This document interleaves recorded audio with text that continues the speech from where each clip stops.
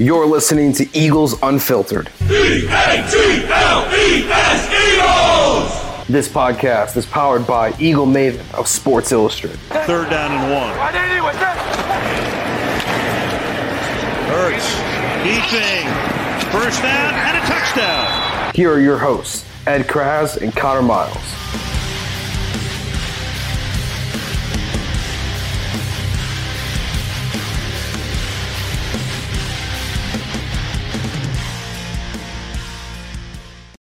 All right, thanks for tuning in to another episode of Eagles Unfiltered, powered by Believe Podcast Network and sponsored by BetOnline.ag. The NBA Finals are going on. Warriors versus Celtics. Let's go make some money real quick together. Use promo code BLEAV. Head on over to the website, BetOnline.ag. They will match your initial deposit up to 50% by using that promo code. Who do you got? You got the Warriors or the Celtics? Let us know. Go ahead and make some money now, too, by heading on to BetOnline.ag. That's betonline.ag. Co-host Connor Miles here with my co-host Ed Kraz, as always. Ed, I thought the craziest thing about the OTAs that's not really getting talked about as much as it should be, at least in my point of view, is Shane Steichen admitted that he was calling the plays the second half of the season for the Eagles on offense. That, I thought, was the biggest takeaway because, number one, it shows you how great this coaching staff is at keeping stuff in-house. This is the Philadelphia market, media market. That stuff like that doesn't get away from the Philadelphia Inquirer, SI.com, and so on and so forth, from NJ.com and all the other great outlets that Philadelphia has covering the Philadelphia Eagles. That stuff doesn't, the way that they kept that in-house shows me how much confidence I have in this coaching staff moving forward, because the cohesionness, everybody on the same page. When somebody's not on the same page, that's when leaks come out. That's when these little things start coming out. Nothing came out about that, and we just found out this past week that Shane Steichen at the second half of the season was calling plays on offense for the Eagles right when things went really well, Ed. He had the history with Justin Herbert in San Diego / Los Angeles. I mean, he knew what he was doing as a play caller, but what did you think about that when he made that admission in the press conference? Yeah, it was kind of weird how he just put that out there, like we were saying after he said that and he left the podium. We're like, do you think, Nick Sirianni's kind of yelling at him now for putting that out there? But I don't think so. I think he put it out there because they wanted it out there that he's going to be the guy calling plays. And, last year, early in the year, Nick was saying that I'm the play caller. And, it was kind of a convoluted system. He was calling the plays and then he was telling Shane, who was then telling Jalen Hurts in the huddle. So there was that kind of extra layer to it that really seemed to make it kind of a little bit convoluted. So now, they'll have a plan in place. I mean, Nick will still be involved in what plays are being called. It's just that during the course of the game, Steichen will be the one calling them. Now he'll have a menu of plays that him and Nick and, others, Stoutland and other people, in that offensive coach's room will have gone over through the course of the week, but it's going to be Steichen who's going to probably have the last call on at least 90% of the plays. Nick could override him, if he chooses to, but I think it's a little bit better this way. I think it's a little bit, takes that extra step out of it. It gets the play in a little bit quicker. And like you said, Steichen has had that experience. Nick Sirianni never called plays before he came to Philadelphia. So, it was interesting to hear him admit that he was calling the plays, pretty much halfway through last season. And a question that will probably be asked when Sirianni is available to the media on Wednesday about, whose idea was that? Was that Howie Roseman telling him to hand off the plays, or was that just Nick saying, I want to be more in control of the entire team, offense, defense, special teams, and I can't do that if I'm worrying about what the next play is going to be. So, I think you're going to get the latter answer there. I would think so. It's not going to be Roseman that told him, even if it was. But yeah, I mean, it's an interesting admission from Steichen that he's going to be the guy calling plays. And if it was him doing it last year, the second half of the season, he was good at it. I mean, the Eagles won more games than they lost in that second half, and they made it to the playoffs. Well, they turned it around on offense completely too by sticking to they found their identity. They found their identity under Shane Steichen. So that's really, oh man, I'm surprised by it. I mean, but if anything, it instills more confidence in me as you can be a skeptic of Nick Sirianni all you want. He's only had 1 year in the league as a head coach, and that's fair. But I mean, it makes me even more of a believer in him even now. I mean, The Eagles had Chip Kelly, who had a ton of pride and a ton of ego. And they had Doug Peterson, who had a ton of pride. No ego, but a ton of pride. Now they got a coach who says, when things aren't working, I'm going to step aside and make sure that we fix things real quick to get them back on ship and right the ship again. Yeah, I'm impressed. I like it. I mean, you're right. Doug, that he said that was his favorite part of being a head coach was calling plays, and he was never going to give that up. But, Sirianni, again, he doesn't have that ego. Like he wasn't afraid to switch gears with the offense last year midstream, going from more of a passing offense to a running offense, not threatened at all by having someone else call his plays. And, that might have been part of the turnaround. It was Steichen taking over the play calling, but then Sirianni too, running the other parts of the team, a little bit more hands-on with other areas because it is his team. And he said that repeatedly, it's not just Gannon's defense. It's Sirianni's defense because ultimately he's the head coach. So this allows him to be the CEO of the entire team, if you will, and it delegates some authority to Steichen. And if he does a good job at it, who knows? Maybe he's a head coach next year. Maybe he and Gannon both are getting interviews next year at this time. And of course, a lot of football to be played between now and then. But yeah, I like it. I think the offensive coordinator should be involved. I mean, really, what point is having an offensive coordinator if he's not going to call the plays? Right. Something that sticks out to me a little bit, I don't know if it sticks out to you as much. And again, this might be a little bit of a reaction because I'm sure this has happened in the history of the Philadelphia Eagles. I'm positive it has actually because Michael Vick and Marty Morningwig had a really strong relationship that's really off the record that isn't really spoke about much. And Marty's even opening up about it more as he does his podcast that he started. But, there's a clip of Jalen Hurts and he's out fishing with Devontae Smith, and guess who's in the background? Shane Steichen. And I'm thinking to myself, I've never seen this type of culture building, I think I would want to say, or like team bonding that this team is currently doing right now. And I'm sure that's an overreaction. But I think it sticks out to me, and I wonder if it sticks out to you too, is how close this roster is trying to get to each other. Like how much that they believe that they can win through culture and bonding as a team and building that chemistry. It's very noticeable. Is it just me, or am I overreacting, or what do you think so as well? No, I agree. Listen, that's one of Nick Sirianni's core principles is connecting, and that's what they're doing. They're connecting, and this move away from kind of a lot of practices during OTAs. They've only had 6 OTA practices, one of the fewest in the league. They're one of only 2 teams not having a mandatory mini camp. The Cincinnati Bengals are the other one. But, this is the time when they're getting to know each other in the locker room. Because they're not on the field practicing doesn't mean they're not doing things together as a team. They are getting to know one another. And, that was one of the big reasons the Eagles won a Super Bowl in 2017. I mean, obviously the play on field was important. But in that locker room, and I was in that locker room, every day, more or less. And, it was the thing you could see was the chemistry and the kinship that the players had, not just offensive and defensive players. But I think a lot of that was driven by the players. I think this is a little bit different in it. This is more coaching driven, I would say, because in that locker room in 2017, some of the guys that really stood out to me, one of them was LeGarrette Blount, how he brought that team together. He was always playing games in the back of the locker room, whether it was a Pop-A-Shot game or a cornhole game that they had a little thing set up in the corner. I mean, they were always hanging together, and he was always challenging the defense and the offense. I mean, he was kind of the glue, and that was really cool to see.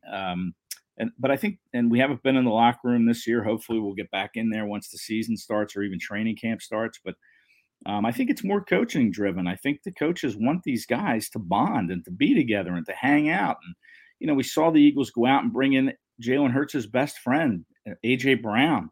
We've seen them draft Devontae Smith, who, that Hurts and him had a relationship. They brought in Grant Calcaterra this draft because, and he knows Hurts a little bit from their time together at Oklahoma. So, I think this is kind of from on high, this edict that we're going to bond, we're going to hang together, we're going to get to know each other. Because when you're fighting in that canoe, so to speak, and you're paddling away and you're going upstream, you want everybody rowing in the same direction. And that's the way to do it, is to get these guys bonding and, liking one another off the field, not only on the field.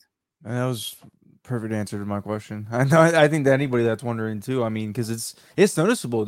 I mean, again, we're living in the era where social media is around. It wasn't really around 10 years ago or so, and I know that those guys connected. 2017 team is a perfect example of how they connected through chemistry and team bonding. But I mean, there's so many young leaders on this Eagles team. Like this has been the most youth dependent Eagles team that I can remember in decades, really, to be honest with you.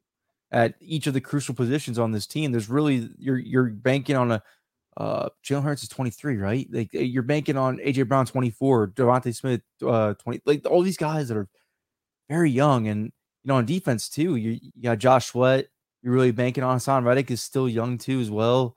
I mean, it's just noticeable that the way that they're bonding as like a veteran type team, like from the 2017 team that was coached by Doug Peterson, a Grizzly veteran, Frank Wright, Grizzly veteran, Jim Schwartz, a Grizzly veteran, and then all these guys on that team that knew how to win in this league. To see what they're accomplishing now with these guys that are still trying to figure themselves out in this league, I mean, it's a huge takeaway for me. I think it bodes well for the future of this organization. I believe it. I truly do. Yeah, absolutely. You mentioned the young core on this team, and this team, the NFL obviously it's a business, and no two teams are alike from year to year. But the Eagles really didn't lose anybody of consequence this past off season. So now it's really year two, not just with Nick Sirianni, but with a lot of the same guys who are back, and they're connecting, and they're getting to know each other even better. And you look ahead, and there's still a lot of pieces. I know the Eagles have a lot of guys on 1-year deals, but the key core guys, like you mentioned, Smith and Brown and Hurts, these are guys that are still under contract next year. They'll still be part of this team, I would presume, next year. So really that bond is only going to get stronger. And, it's not always easy. And other coaches have talked about this. When you bring in 53 players, and it's actually more with the practice squad guys, now you have 16 practice squad guys. So you have 70 players coming together in a locker room as a team. They're coming from all different parts of the country, different areas of the world, like Jordan Mailata from Australia. I mean, it's not easy to get 70 guys in a locker room to all like each other and to understand one another. But that's kind of the goal of this team, is to get everybody on the same page together, to kind of get to know one another, what makes them tick. And that to me can only make a team stronger. And now, hopefully they have enough talent to take it beyond, that connecting theme that Sirianni likes to preach. But I think that, right now that's kind of what the strength of this team is their connection to one another. We saw it with Devontae Smith's charity softball game that he had in the Lehigh Valley last weekend. I mean, he had several teammates turn out. He had teammates or, former teammates from Alabama show up. He had Micah Parsons from Dallas there, who's from Harrisburg. I mean, you just see, and there was a lot of people there too. So, you see a lot of connecting going on, not just with the players, but also the fan base. I mean, there was a lot of players in attendance for that softball game last weekend. All right, so let's roll into the OTA coverage, because you and John did a killer YouTube clip and podcast clip of what you guys thought of OTAs, the reactions when the media opened up for that. But now that you have some time to digest, you've written some articles about it so far. What are your thoughts? Like, what are your thoughts on this 2022 Eagles team of what you've seen so far? Well, it was only a 50-minute practice. It's early. It's early in the year. It's early. There's no 11 on 11, so you take what you get. But I'm going to say I'm in lockstep with everybody that say Jordan Davis is huge. I mean, we saw him at his introductory press conference, but after the OTAs, we're sitting there, and I'm kind of on the end of the row as they're waiting to bring him in the tent. So I stand up to bring up my tape recorder, and Davis is right next to me, and I'm like, "Hey, what's up, Jordan?" And I was literally like staring at his rib cage. I mean, this dude is massive. I'm like 5'8" on a good day, and Davis is 6'6". So yeah, that makes sense. But when you're up close and you're next to the guy, man, he is freaking huge. And then same thing with AJ Brown. We saw Brown come in a nice tailored suit at his presser when he was introduced after the trade. And but he comes in wearing his workout stuff, and that dude is big, man. He is a big guy, 6'1", 226. I mean, it doesn't sound big, but that guy is ripped. Oh, that's big for a receiver. Yeah. And you look at him and it's like, wow, man, this guy, so those were like two big takeaways, was just, the size of Davis and the surprising size to me of A.J. Brown. You look at the numbers on paper, 6'1", 226, but until you actually stand next to him and see him and you see what he's made of, it's a whole different story than just numbers on a page, let me tell you. So those were two big takeaways. And there were a lot of guys that weren't there. Fletcher Cox wasn't there, and it's optional. Put that out there right away. They don't have to be there.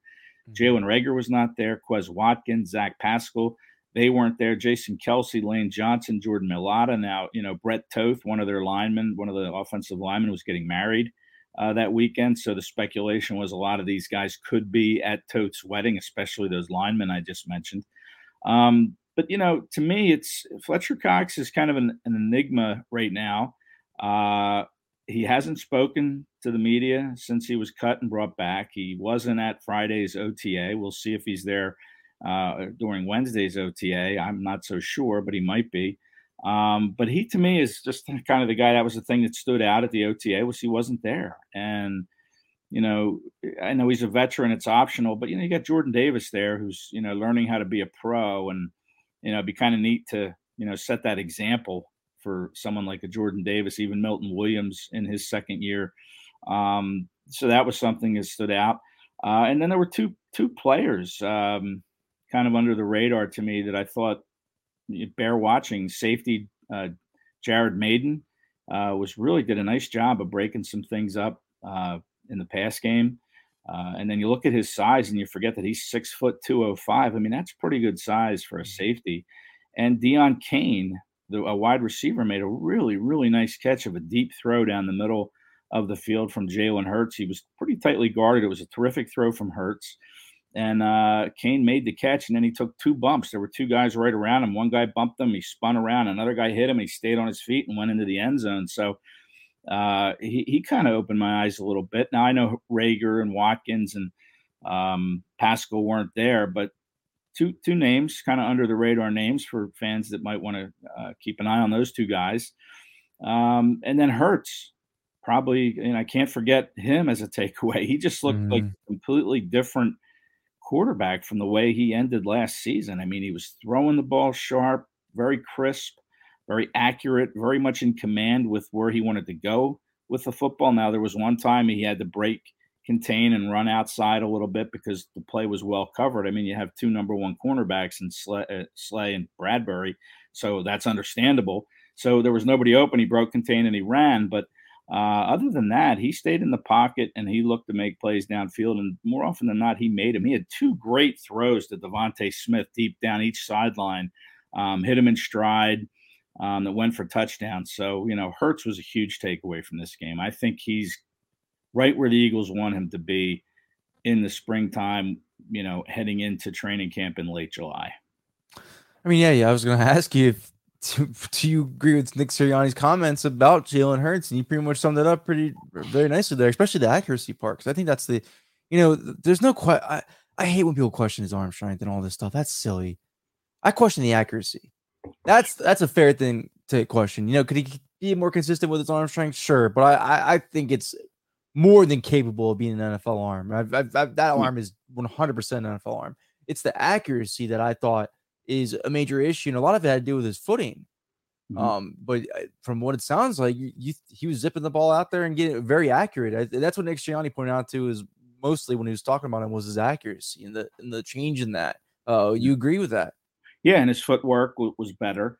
I agree with that. And another part, I think, is the decision making. That's another area he needs to improve on, and getting the ball out quickly. Go to your first, hit the play quick, get the ball out quick. Don't hesitate. And we didn't see a whole lot of hesitation in the short time that we saw him. Another angle to that is Jalen Hurts has said it before, and he said it again on Friday, is he's still trying to figure out what works for him best during an off season. He's still on the front end of his career, 23 years old. Like you said, he hasn't had too many off seasons in the NFL, and he's trying to find the best plan that works for him in the off season. Probably not there yet, but certainly this off season looks like he spent some time making some of these changes, and they manifested itself on Friday, I thought. I know it's not going to please everybody because everybody's going to say, oh, shorts and t-shirt, but Any any improvements from a young quarterback are improvements, and especially one of his caliber. Like I'm taking it. Listen, what's the flip side? What if we would have came out and he would have looked horrible and threw an interception or two, or threw incomplete passes, or looked kind of hesitant? Then people wouldn't be saying, "Oh, it's only shorts and t-shirts." You can only gauge what you're looking at the time, and what we saw in that 50-minute session was a Jalen Hurts that looked more sure of himself when he got rid of the ball. He looked like he threw a better ball. It looked like his footwork allowed him to be accurate. Those deep throws, I'm telling you, to Smith both times were terrific. Now, he didn't complete any deep throws to A.J. Brown. Underthrew one. Brown had to kind of come back and make a play, or Slay would have picked it off. And then there was another one he overthrew Brown on. But, Smith and Hurts now are together 2 years. Brown and Hurts are still working through this chemistry thing. And even Brown said afterward, I told him just throw it deep as you can, and I'll get to it. But they didn't get to it on that particular play. And, maybe Brown slowed up a little bit and Hurts underthrew it. So there's some timing things that they have to work out, but that's to be expected. It wasn't all perfect. We said it last episode. Yeah. That was exactly what we went on last episode, and why we said Devontae Smith is our answer for one of the most vital pieces to this upcoming success of the season, because it's going to take time for A.J. Brown and Jalen Hurts to get it down. It's not going to be, I don't think it's going to be anytime soon. I think it's going to take until 4 to 6 weeks into the season. Those things take time. It's a process. Yeah, I have no problem with it, because the talent of A.J. Brown will overcome those issues as time goes on. He'll still be able to make plays on slants. He'll still be able to make plays on throws that weren't in the realm of his possibility of his catch radius, because that's the type of player he is. But until then, I enjoy the ride. It's fine. Everybody needs to relax when that happens. Everybody needs to calm down, because I know people are going to hear that comment and then think, the worst of the situation, or blame Jalen Hurts in some sort of fashion. But no, those things take time. It takes time. Yeah. And we'll see. And again, health plays such a big part of this. You want Hurts to be healthy, and I contend that he needs to run less so he can stay healthy. I mean, that's kind of that last month of the season. He wasn't himself, obviously, after hurting his ankle against the Giants after Thanksgiving. That whole last month he missed a game, and then when he came back, he wasn't 100%. He had surgery in the off season, so that has to be factored in. But he's got to stay healthy. There's no question. He's got to stay healthy, and I think to do that, he's going to have to run the ball a little bit less. Oh, absolutely, for sure. So Ed and I are going to do some. I mean, wait, before we get into that, what about the defense? Any thoughts on the defense? Yeah. Well, I mentioned Jared Davis. Yeah, that's. Yeah. Oh, and Jared David, yes. That's, it's funny, after you guys made that, you and John made your clip, a lot of YouTube comments for Jared Maven. Yes, he has a fan base. He has a fan base back in Alabama rooting him on. So that might be a guy. That might be a guy for this team, because I think, Marcus Epps, who's looking at a starting role this season for the Eagles, a big role in that. The Eagles picked him off waivers. He wasn't drafted by the Eagles, so you don't have to be a drafted player by this team to make up impact at safety. So I would keep an eye out for him and Reed Blankenship, man. Keep an eye out for both those guys. They might be the answers. Who knows? And they brought him in last year, so he has a little bit of familiarity with the defense after coming in last year. But he was an undrafted free agent coming out of Alabama. And, you look and you forget, hey, he is from Alabama, where, they produce plenty of top shelf NFL talent. And you forget his size. I mean, he's got really good size. He really looks kind of lean. He looks long, the kind of length that the Eagles like in their secondary players. So, again, one practice, 50 minutes, shells. Let's see, once things start to really ramp up, how he does. But he's certainly a name to watch. And again, you and I have said this multiple times, and we will continue to do so. They're going to run multiple fronts this year on defense. I have no doubt about it. It's not going to be there's no name or label to put on this scheme of what they're going to be running. But did you take notice of the line? I know you did, because you're Ed. But did you look at the linebackers and see what they were doing with them? And did you get any type of idea, or no, it was way too early OTAs and we're just trying to see them stretch? Yeah, they ran. They did run a lot of 5-man fronts. They did have some 3 linebacker sets back there. And Hassan Reddick wasn't in attendance. So what we saw Davion Taylor on one side. And listen, he looked bigger to me, Davion Taylor, but I saw him from a distance. And my old eyes aren't real good, because I thought Jalen Hurts looked a little thinner. And I asked people about it. I said, "Does Hurts look thinner to you?" I asked some of the reporters, and they thought so. So I went and asked Jalen Hurts in the press conference after practice on Friday, and he said, "Nope, still 222." And I said, "Did you repurpose it or reposition it anyway?" And he said, "Nope, still." He goes, "That's your take." He goes, "I'm still 222 and I'm still strong." So, but to me, he looks thinner. So I take it for what it's worth with Davion Taylor. Taylor looked bigger, but again, it was from a distance. Didn't see him up close like I saw Davis and Brown. So, don't hold me to that. But the starting linebackers in that, that 3-backer set was TJ Edwards in the middle. Davion was to Edwards' left, and Kaiser White was to the right. People forget about Taylor. I mean, listen, this guy, I know he's raw and he's instinctive, not quite instinctive yet because he didn't play a lot growing up. But, he could be a factor if he can stay healthy. He's athletic enough to play in this scheme. So I'll tell you right now, he better be getting bigger because he missed a lot of tackles. Yeah, he did. That's what he needs to wrap up on. He was small coming in. So hopefully now this would be year 3. We're hoping those old eyes are correct because we need him to get bigger. I'm just kidding. He's 23, folks. He's lying. Yeah. So that was the 3 linebackers that we saw in the majority of time. And the Kobe Dean worked into the middle as well. But I didn't notice a whole lot of 3-man fronts. It was mostly, 5-man and some 4-man. There may have been some 3 thrown in there that I just didn't see. And I didn't notice who the linebackers were, but I did see Dean getting some reps for sure. Kyron Johnson was in there at times. So, it's a completely different looking linebacker core. But your 3 starters, the guys that got the first team reps when Hurts was on the field, were White, Edwards, and Taylor. But again, no Hassan Reddick to be found. And listen, Nakobe Dean is a rookie. I think eventually he could win a job as a starter, but nothing's going to be handed to him. They love TJ Edwards. But Dean will be on the field. But, as far as being a starter, I don't think it's going to happen right away. But he'll have a role at doing something. Yeah, I mean, it's not like they made the right decision starting linebackers before anyways. They started Eric Wilson over TJ Edwards, and it took them a couple of weeks to figure out that was dumb. Like, yeah. It could have history, but TJ Edwards isn't a bad player, and they gave him a 1-year extension. Right. It's going to take that's the best part about it is, this team's not going to force these guys onto the field.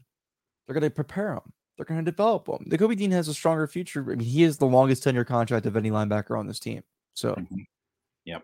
When you think about it, so he has the bright future. They know that. They're not going to rush. There's no need to rush, especially with, the laundry list of injuries. Let's make sure that this guy is 100% healthy before he takes over as our main Mike linebacker of this team, because that's what I'm assuming when he's going to in the near future. But I'll tell you, they had Zach McPherson playing in the slot one particular occasion, and he made a nice play. He made a nice pass breakup in the slot against Greg Ward, and Gardner Minshew was the quarterback. But McPherson broke on the ball really nicely and just kind of got in front of it and batted it away. So again, one play in a 50-minute practice. But again, McPherson's at one of those guys, year 1, year 2, that you would hope to see some kind of a jump from. And it was interesting that he was in the slot. I'm not saying he'll be Maddox's backup, but he's a better fit for the slot.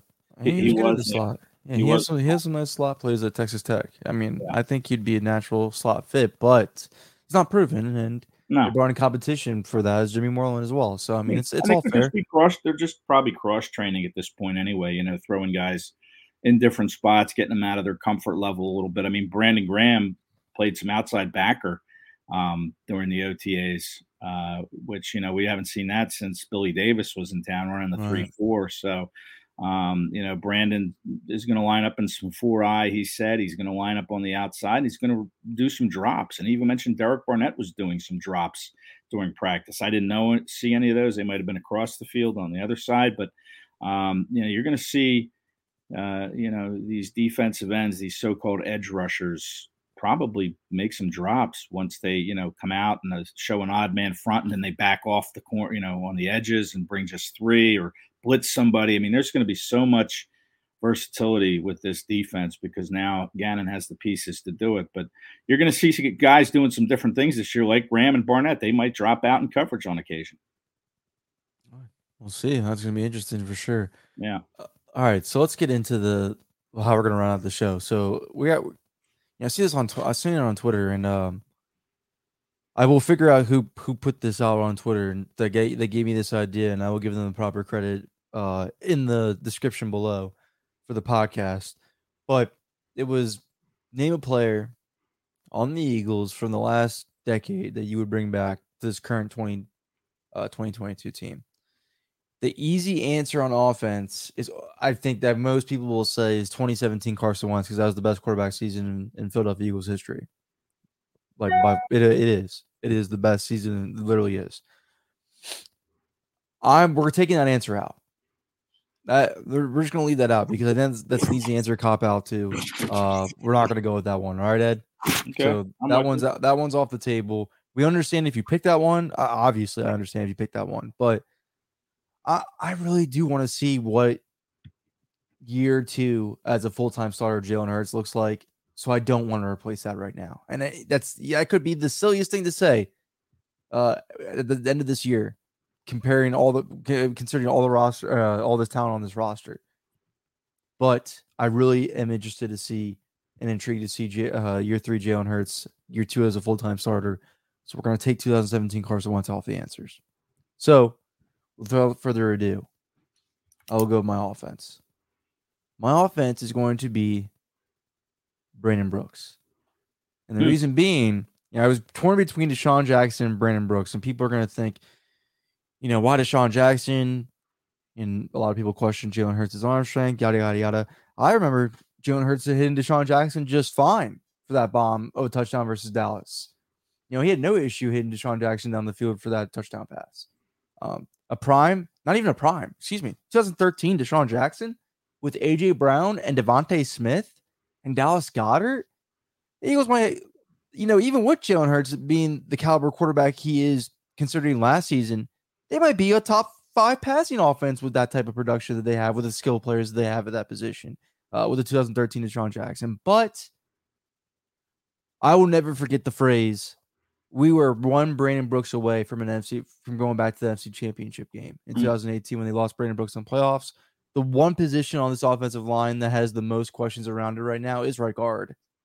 So why not put that all-pro back in there?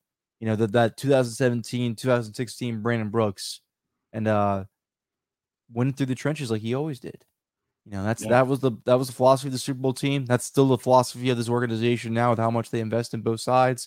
I think adding, and people are gonna think it's a crazy answer because a lot of people want to go for the skill position. I completely understand that, but the impact of Brandon Brooks goes without saying. Absolutely. So I think if you add him to this offensive line, not only is it the best offensive line in this league, but it could power you to a Super Bowl for sure. Yeah, feels like 3 years ago since Brandon Brooks retired, but he just retired. This offseason, that was their biggest offseason loss. I know. Other than Rodney McLeod, yeah, because both of those guys they lost. Yeah. I mean, right. I mean, you're right. He was a great player, and if you're talking about bringing back a player that can help this team from the past decade, yeah, certainly Brandon Brooks belongs there. And if you're looking at it from just a pure let's see him play again standpoint, you could say Deshaun Jackson, because man, he was fun to watch when he was getting past defenses and getting open, and he was good for the home run hitter. People liked home runs. I mean, Deshaun Jackson was your guy. But I think for me, I would probably, and I know they're pretty loaded at receiver with Brown and Smith and Quez Watkins even, but I would probably bring back Jeremy Maclin just because he was the last receiver the Eagles had that went over 1,000 yards. And, he did it 8 years ago in 2014. So I would bring him back. And, if you want him to help this team, I think he would help this team just fine. But just to see him play again, I think we kind of got a little shortchanged to Jeremy Maclin because he left when the Eagles didn't bring him back. But, he was here for 5 years and he scored, I think it was, 36 touchdowns in that time, which is, 7 per season. I mean, that is really productive. And the Eagles haven't had a receiver like that since he left. So, give me Jeremy Maclin. Plus, he was a really good guy in the locker room too, a real gentleman. Everybody liked him. Just a good guy overall. Let's see. I'm looking at his stats here. He had like almost 7,000 yards receiving in 5 years. I'm sorry, no, almost 5,000 yards receiving in those 5 years. He had over 300 catches, 343 catches. So really productive. Give me Maclin. I'll take Maclin because I think he could help this team in his prime. I'm not saying he's going to come back now at the age of however old he is. No, yeah, we're taking. Yeah. So you're pretty much taking 2014 Jeremy Maclin because that was his best year as an Eagle. 24 Jeremy Maclin. But I would love to see Deshaun again, man. I loved watching Deshaun because he was so fast and he would catch the ball. Yeah, he could track the ball, and he was a home run hitter, and they're fun to watch. Man, if anything, the Rams have taught me. The Bengals, even the Bengals of the past, when they had T.J. Houshmandzadeh, Chris Henry, and Chad Ochocinco, and the greatest show on turf, Rams, and multiple teams ever since, because this is a passing era of football. You can definitely have 3 wide receivers of this caliber in this era of football. You 100% can. Does Jalen Hurts have much to take advantage of it? We're still trying to figure that out. We're still trying to figure it out for sure. But those 3 wide receiver trios would definitely help you for sure. I can understand that answer 100%, Ed. So now let's go on the defensive side. Okay. So the easy answer, I think, especially given the safety position now, is going to be Malcolm Jenkins. And that was going to be my answer. But I think, again, if we're going to try to shy away from the cop-out answers, then the cop-out answer for that probably will be Malcolm Jenkins. Maybe not for everybody. Maybe someone will say McLeod, and I wouldn't mind hearing a McLeod answer for sure. I thought McLeod was very underrated as an Eagle. Yep. But Ed took my original answer. He didn't take, but we both agreed on it, and I don't want to do the same answer. So I'm gonna go outside the box here, maybe for people that are listening, but not so much for me because this guy was a great, not only player but leader. And I think leadership is incredibly underrated in the game of football. You don't have to be the best player to be a leader, but when you're a leader on the defense, or if you're a leader of the defense, or you're the leader of the offense, your team is so more organized, and you're such a competitive football team with those leaders in place. And DeMeco Ryans, the Mufasa, just was that for the Eagles. Everybody always is quick to say Jeremiah Trotter when talking about, we hope Nakobe Dean's the next Jeremiah Trotter, and everything reverts back to Trotter because that's when the Eagles had a consistent long-term linebacker that they can hang their hat on. But DeMeco Ryans was a player for this team. I know injuries put a damper on his Eagles career, but there was some health in there. The 2013 was healthy. There was some great stellar play when he was on the field for the Eagles, without a doubt, and just the heart of a leader. True leader. He was a leader just like and he was the same leader in Jeremiah Trotter's aspect. Just wasn't as consistent and long enough as Trotter was with the Eagles. But DeMeco Ryans would be my answer there. I think he would be the one thing that they need is that linebacker, that middle linebacker to really set the tone, like Eric Kendricks did in Minnesota, like Darius Leonard does in Indianapolis, like Bobby Wagner did in Seattle. Now he's going to do it in Los Angeles, and then Fred Warner in San Francisco. And Fred Warner's actually learning how to do so from DeMeco Ryans. So I think DeMeco Ryans would be perfect for this Eagles defense to bring back. I believe in Nakobe Dean. He's the future of this team. But the 2013 DeMeco Ryans, knowing what he knows, being the player that he is, I think would just transform this defense. Yeah, Mufasa. Yeah. Good pick there. And taking Jenkins off the board's a good move, like we did with Wentz for our offensive picks. But I'm not saying he's my guy here, but people forget about Nigel Bradham too. I mean, they do. Listen, Bradham was just such a laid back guy in the locker room. Say what you want about his off field troubles, but I saw that guy play through so many injuries. I mean, he was so tough. Making plays. He had the bad hand a couple of times, broken thumb. I mean, he was just a real heart and soul guy. And I'm going to be honest with you, Ed. I haven't seen a better Sam linebacker for the Eagles in my lifetime, other than Carlos Emmons, than Nigel Bradham. And again, Seth Joyner was, really before my time. I didn't start watching the Eagles till 1999. Just to be completely truthful. But I've never seen a Sam linebacker play as well for the Eagles as Nigel Bradham did. I know he ended up moving to Mike when they got rid of Jordan Hicks, but when he was, what you're talking about there is the 2017 season, and that he dominated from the Sam position, even 2016 too. But both those years, he dominated from the Sam position. Yeah, incredible player for the Eagles. Yeah, he was a fun guy to talk to. Also, I said, just laid back, always had a smile. But he's not my pick. My pick for if I could bring somebody back, I would take Chris Long back in that locker room. Another guy, when we talk about chemistry for that 2017 team, I mentioned LeGarrette Blount. You could put Chris Long right up there with Blunt. I mean, just a great locker room guy. Remember the shrine he built to Nick Foles when Nick Foles was taking over. Probably rubbed Carson the wrong way, but it got people believing in Nick Foles that we can win with Nick Foles. So Chris Long only spent 2 years here in Philadelphia. So productive in those 2 years, kind of at the end of his career there. He played all 32 games. 32 games, he had 38 quarterback hits. That's, obviously do the math. That's more than one quarterback hit per game. He had 11 and a half sacks. And, another underrated stat, he had 6 forced fumbles in those 16 games. So this was a guy that was always around the ball. And who could forget the play he made in the NFC Championship game? Eagles are trailing 7-0. The Vikings have the ball, and they're kind of moving a little bit. And, he comes in and hits Case Keenum's arm right as he delivers it, alters its trajectory, and Patrick Robin picks it off and takes it to the house. Game over, even though it only made it 7-7. But the link was the loudest I can ever remember hearing it was after Patrick Robinson took that pick six. Oh, yeah, no, the Eagles took the momentum from that game. Yeah, from that play moving forward, the whole momentum was on the Eagles side. Chris Long who made that play happen because he hit Keenum's arm.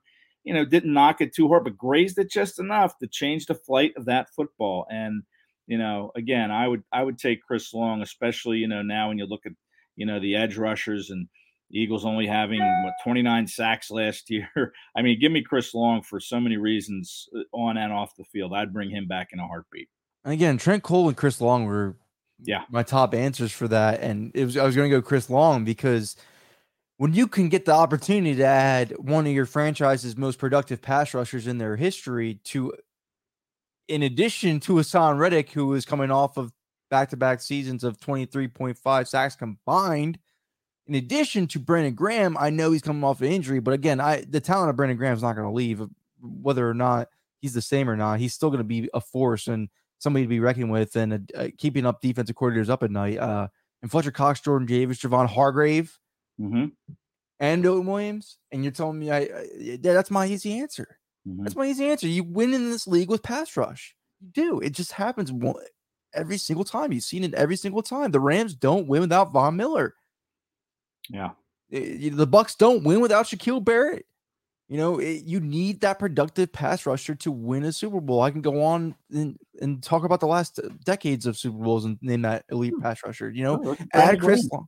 Yeah, add Chris Long. Even Chris Long. Chris Long was, again, the most productive pass rusher in Eagles history. One of them, the most productive pass rushers in Eagles history. So that's an easy answer for me too. Is there as well? And I think everybody might have some different answers, and I would love to hear them as well. So feel free to please chime in, and maybe we missed somebody, or maybe we're completely forgetting somebody off the top of our head. I mean, I think Zach Ertz would have been a popular answer as well, but I just, they weren't really much of a 12 personnel team when they won the Super Bowl, though. Yeah. They were really using 3 wide receiver set. I'm not trying to compare the Eagles to the past and say this is how they're going to have to win it going further, because no team is the same. But I would really like to stick with, Deshaun Jackson, Jeremy Maclin type addition to the offense rather than a Zach Ertz type addition to the offense. Yeah. It's still a fair answer, and I would understand your opinion on that. Nobody's wrong here. Right. We're just naming people. And I like Hurts off the field too. I mean, when I was thinking about this assignment, I was thinking off the field guys too, like who was good off the field, and you could certainly throw Zach Ertz in there. Just a tremendous community guy, a guy that really cares a lot about more than just football, and he certainly would be a good answer as well. And I really like the LeGarrette Blount answer too, because I think everybody's gonna be like, he's a running back, but he taught the Eagles how to win. Let's not forget that. He came from a pedigree of winning with New England, and he instilled that into this locker room. Without LeGarrette Blount, the Eagles don't win a Super Bowl. I 100% wholeheartedly agree with that statement being said. He really did teach this young team that was coming off of a 7-9 season with their second-year head coach, this is the way to do things. This is how you should operate. This is how we should be towards each other. We should be like this. I should make a shrine for Nick Foles. I should play games with the team in the back of the locker room after practice and build this chemistry. Like that, he taught them how to win. That's the one thing I remember about Blount is just he made that locker room fun for everybody that was in it, the players. And I've never been in a locker room like that where you had somebody that was like coordinating games and hey, you got the winner. Who's not? Like he would go around everybody in the stall and say, hey, come on, you're next. Let's go get a partner. And I mean, it was just he really kept things light, and it was really fun to watch. I like how this episode turned into like LeGarrette Blount appreciation episode. Like this, I like that a lot. He was one of my favorites. I love him. That's great, man. Shouldn't have just been 1 year. They really let him go to the Lions for no reason. Yeah, I know. I really thought they were going to bring him back, and I think he thought he was going to come back, but it just wasn't to be. So, that 1 year he made an impact, and I would love to see them bring him back and just honor him at halftime, and you don't have to retire his number or anything. Just bring him in and throw him out there in front of the crowd because I thought he was tremendous. Assistant running back coach to Jamel Singleton. Nothing wrong with that. Yeah, right. Yeah, that too. I don't know what he's doing now. I'm not sure he's even involved in football, but he runs a CBD company. CBD? He made his own CBD company. Okay. Yeah, he's doing good in that industry. But yeah, I would love to see him back on the football field. That guy was an amazing player, more so than he's one of the guys that you can't the position cannot define you. The position you play cannot define you. He was a winner. But that's going to do it for us, guys. Again, feel free to chime in with your answers. We would love to hear them. I mean, this is an opinion-based question for sure. So feel free to chime in with your answers as well. But again, we'll be back next week. Thank you guys for tuning in, and we'll come back with some more updates as going further. Thank you. Thanks. Thank you for listening to Believe. You can show support to your host by subscribing to the show and giving us a 5-star rating on your preferred platform. Check us out at Believe.com and search for BLEAV on YouTube.